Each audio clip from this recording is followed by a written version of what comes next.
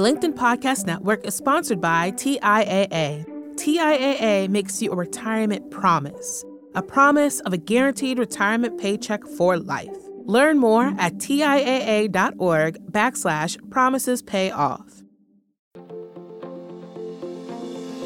Hello, my friends, and welcome to another exciting episode of Negotiate Anything.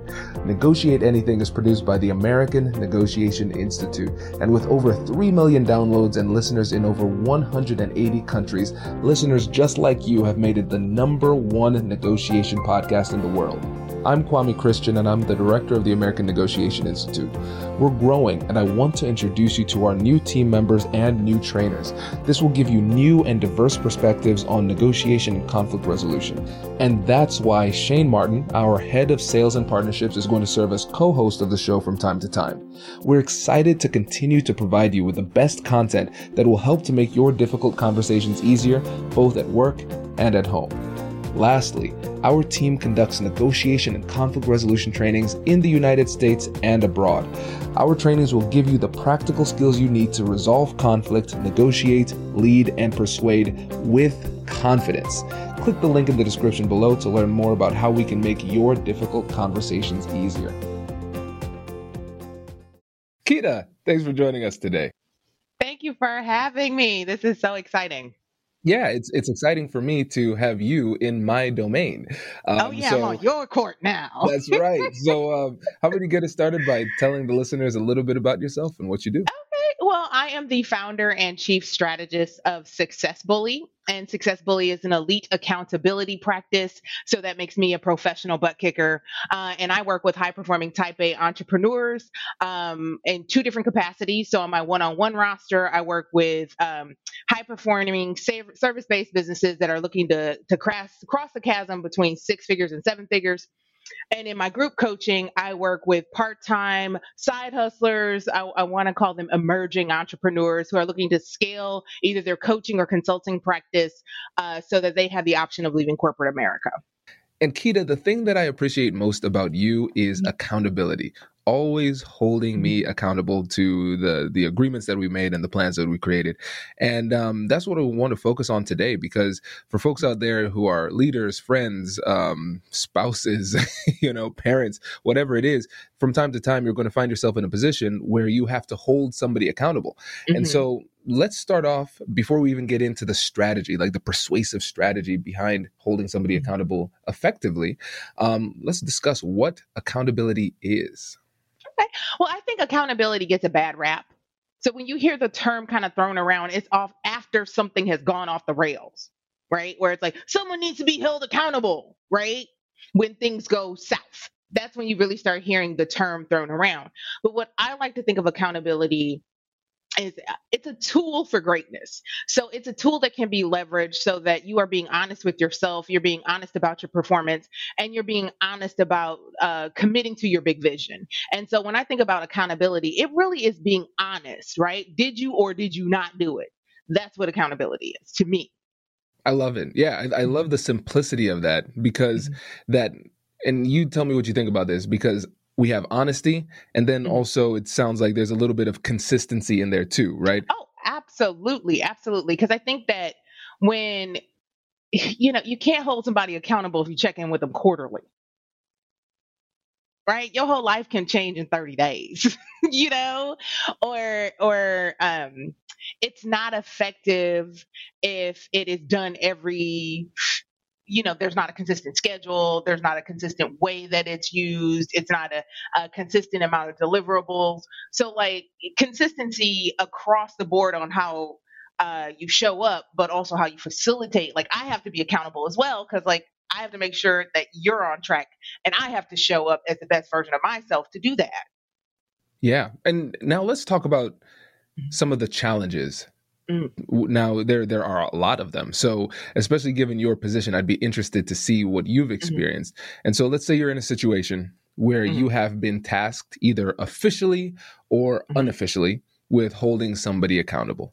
You're making sure that they are honest with you, themselves, and the world, kind of being consistent with what they said they would do and then what they actually did. And now the reason we're having an episode on this is because it's difficult to do. So in your opinion, what are the things that make this process of holding somebody accountable so challenging? Well, I think that, and I yell this on the internet all the time, that coaching is only as good as the action that's taken. So like we could show up to our weekly check-in, but if you didn't do the work, I can't actually do the work for you. Right. So I think that that is the most difficult part, where like, I know you can do it, you just didn't do it. Right. Or the week got away from you. And so like what I can't do is actually do the work for you. And so sometimes that gets a little frustrating because, and some, we see this sometimes in like group coaching where it's like week after week, you're going to show up like this. Are you comfortable with this? You want to be the caboose in this group? So I think that the frustrating part about it is that I can encourage you. We can have clear objectives. We can break it down based on what's going on in your life. I can give you tough love. I can give you, positive affirmations. I can give you all kinds of things, but I cannot do the work for you. Right. And so essentially there's an inherent lack of control in the process of holding people accountable, because when it comes down to it, they have to do what they said they want to do. They have to take the action, right? And so for you, when you're holding somebody accountable, what is the limit? And so when is it that you say, you know what? I need to kind of take a step back because my efforts and my actions are futile or unappreciated. What are those signals to you to know that you need to adjust? Well, what I usually do, I'm like, listen, you can waste your time. You're not gonna waste my time, and I'll end the call. That's the most gangster thing I will do. Is like, okay, well, we don't have anything to talk about. I'm going to give you the same action items I gave you last week, and then I'm going all Maxine Waters. I'm reclaiming my time. Give me my 30 minutes back because you don't value it. This is interesting. Okay, now this is you, Keita, in coach mode, right? Yeah. So you're talking to people. They paid you already for this, and then they're not doing what they said. I'm going to keep invoicing you. Now, when you do this, how much of it is a tactic in itself, where it's almost like reverse psychology to a certain extent, where they're expecting you to push and then you pull back, and then they feel that void, and then they start to come. In even more. The next week they did more than I asked them to do. Right? And so it's almost that like taking something away, where it's like, wait. Because like, the truth of it is you're paying for access to me and my expertise. And so if you're showing up and you haven't done your work, and you didn't even flag to me that like this is what's going on before we get on the call, so we can at least troubleshoot what didn't work last week, then I can close the window of access. And now you have friends, you have family members. Now, in your experience, what is the difference between Keita, the friend, and Keita, the coach, when it comes to holding your friends accountable versus clients? I don't work outside of work. I have hurt my friends' feelings. I have hurt my own feelings trying to show up that way in my personal relationships. Right. And so like I do my best, like, they can talk about their businesses or whatever. And I was like, I thoughtfully listen. I don't coach. Or if there is an opportunity where I have something valuable that is not going to, that I can untangle my emotional attachment to it, I'll say, would you like my thoughts? And I ask them if they want my thoughts. And then I drop the mic, like, here's a nugget. It's up to you to decide what you're going to do. And I untangle my attachment to their outcomes. And so like that's taken some really thoughtful practice to not be a success bully in every area of my life. And to honestly, like there are times where I'll literally go, people pay me to do that, right? And then I just shut up. I just say it and then I just shut up. Yeah. Wow. Okay. And now let's turn this into a little bit of coaching / therapy for me. Oh, get into it. Unpack it. Let's do it. Because for me, what's interesting, and with the consulting that we do, a lot of times there's a coaching element to it. I like to mentor people too, and now with my friends and family, I like friends who hold me accountable and make me better. And so I always want to be that friend to other people. And then there are some people who really appreciate it, and then some people who recoil from it, and it makes things worse. And they mad at you. Exactly. And I'm like, man, it's you here losing. I'm trying to help you win. But anyways, and so for me, it's been really difficult to do that process of untangling yourself from the emotional desire for them to do well. So for you, how have you been able to recognize that there are boundaries in these relationships where sometimes people need to go and just fail if they want to fail? Does your company invest in professional development training? If you believe that your team would benefit from a negotiation workshop, all you need to do is go to our website, fill out the workshop request form, and then we'll set up a time to chat. These workshops are completely customizable, and we've done them all around the country. Negotiation and conflict resolution skills are beneficial across all professions, but they're especially useful in procurement, purchasing, sales, sourcing, and contract management.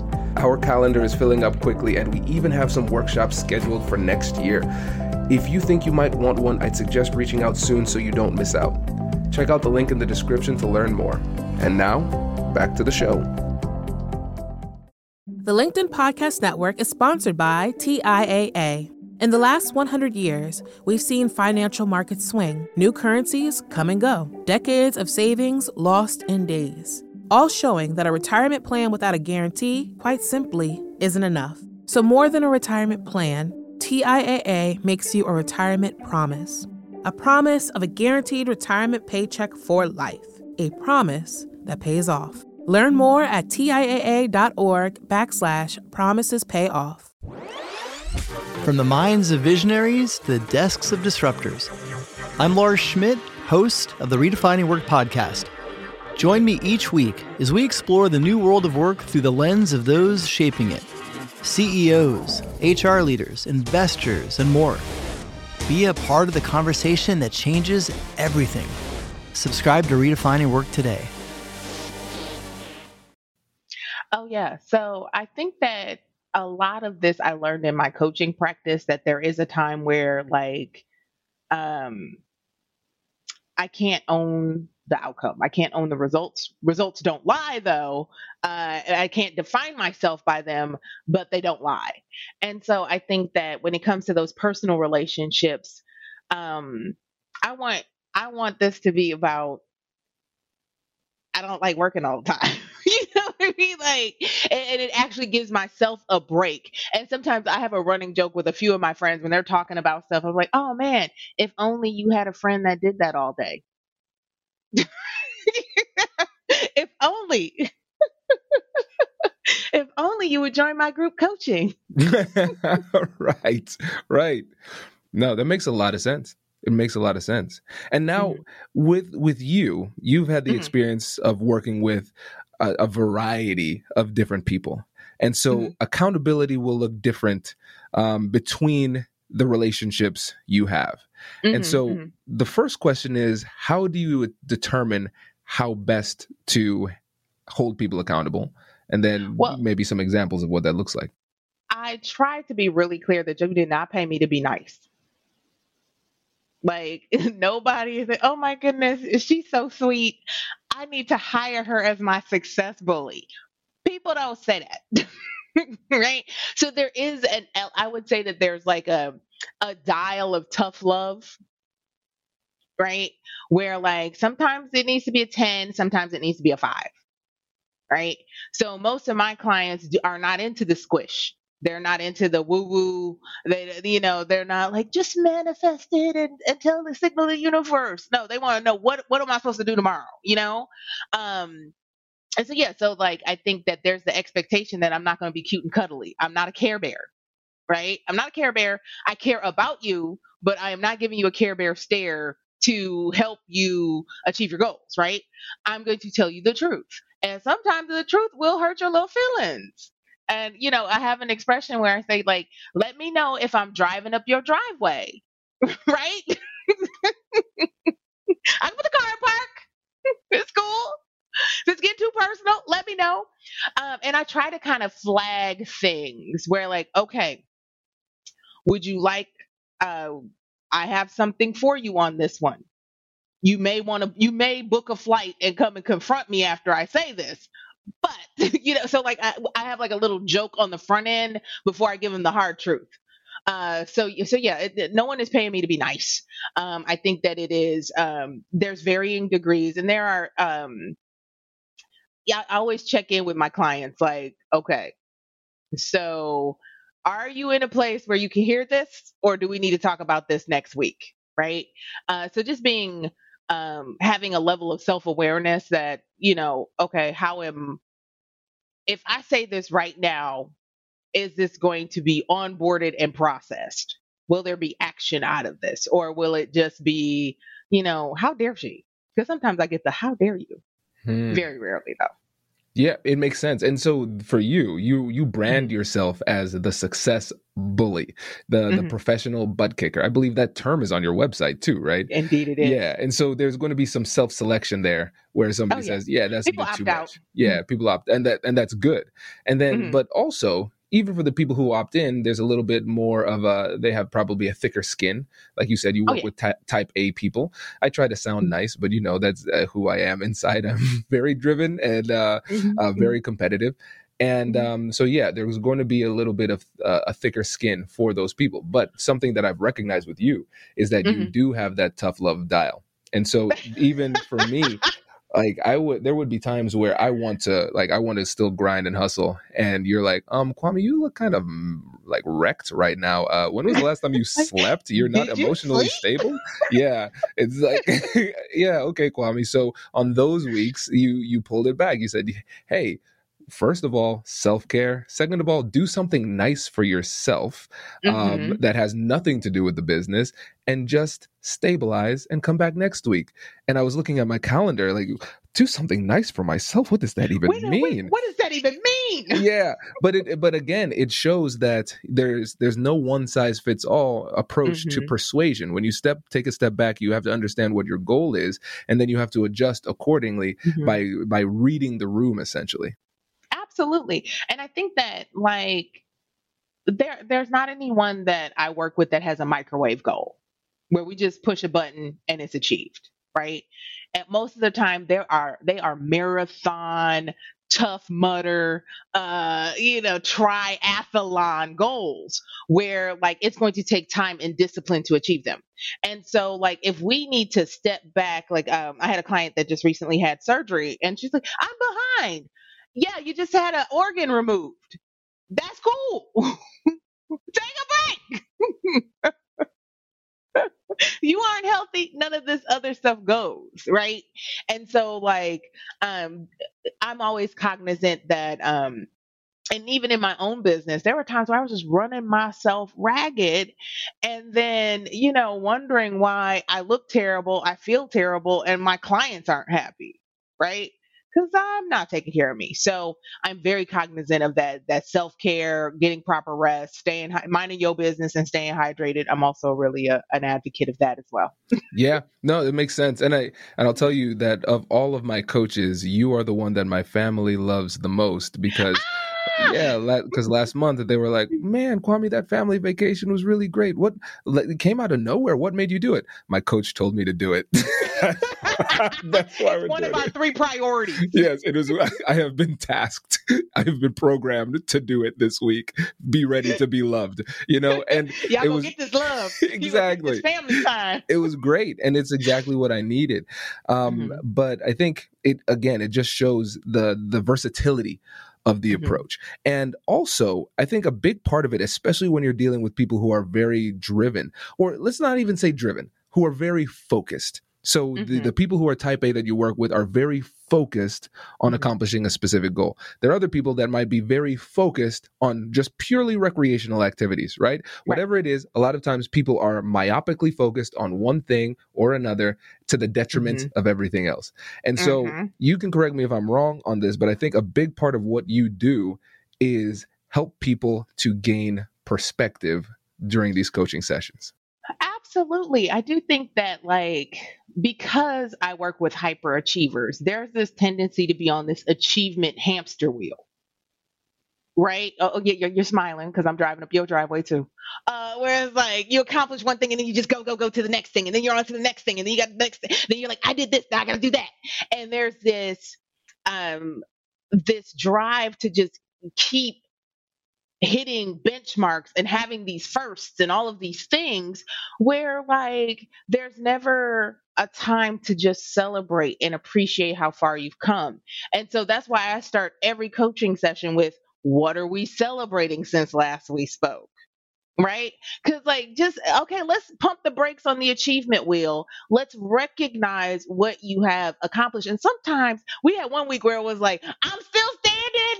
I know. I'm still here. I made it. I'm still here. I didn't quit. And it's like that sometimes, right? And so I think that kind of celebrating the process, because I think that, and I see this across all types of goals, not just business focused goals, that we get obsessed with the end, with the outcome, and don't celebrate that there's a lot of steps and a lot of actions that need to be taken to get that desired outcome. And so, like, I think, like, we get frustrated because we're like, I'm not at the end point yet, or I haven't crossed the finish line, when, okay, well, you did a quarter mile. Let's celebrate that, right? Because there's a compound effect. And so, yeah, so I think that I try to be very cognizant about, okay, let's take a step back a second. Let's celebrate. Okay. Like, sometimes the celebration is, I didn't quit. I literally did not quit. And then other times it's like, we had this big realization. We had this big aha moment. I think we had this in a couple weeks where it was like, I didn't quit, to like, I had this aha, this is a game changer. Right. And so, like, taking a break and celebrating those things, I think that's important for hyperachievers to do.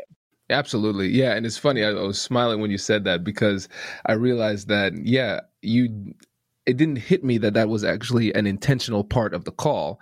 But it makes a lot of sense. We always took the time to celebrate. And I have been, this is going to sound very strange, but I've been very bad at celebrating my wins, because there's this voice inside of my head that's like, I mean, congrats on doing what you were supposed to do. Yeah. Now go do something else you were supposed to do. Keita, I didn't even want to go to my undergrad graduation because I was like, I'm not impressed. I'm not done yet. That's what I'm supposed to do. Yeah.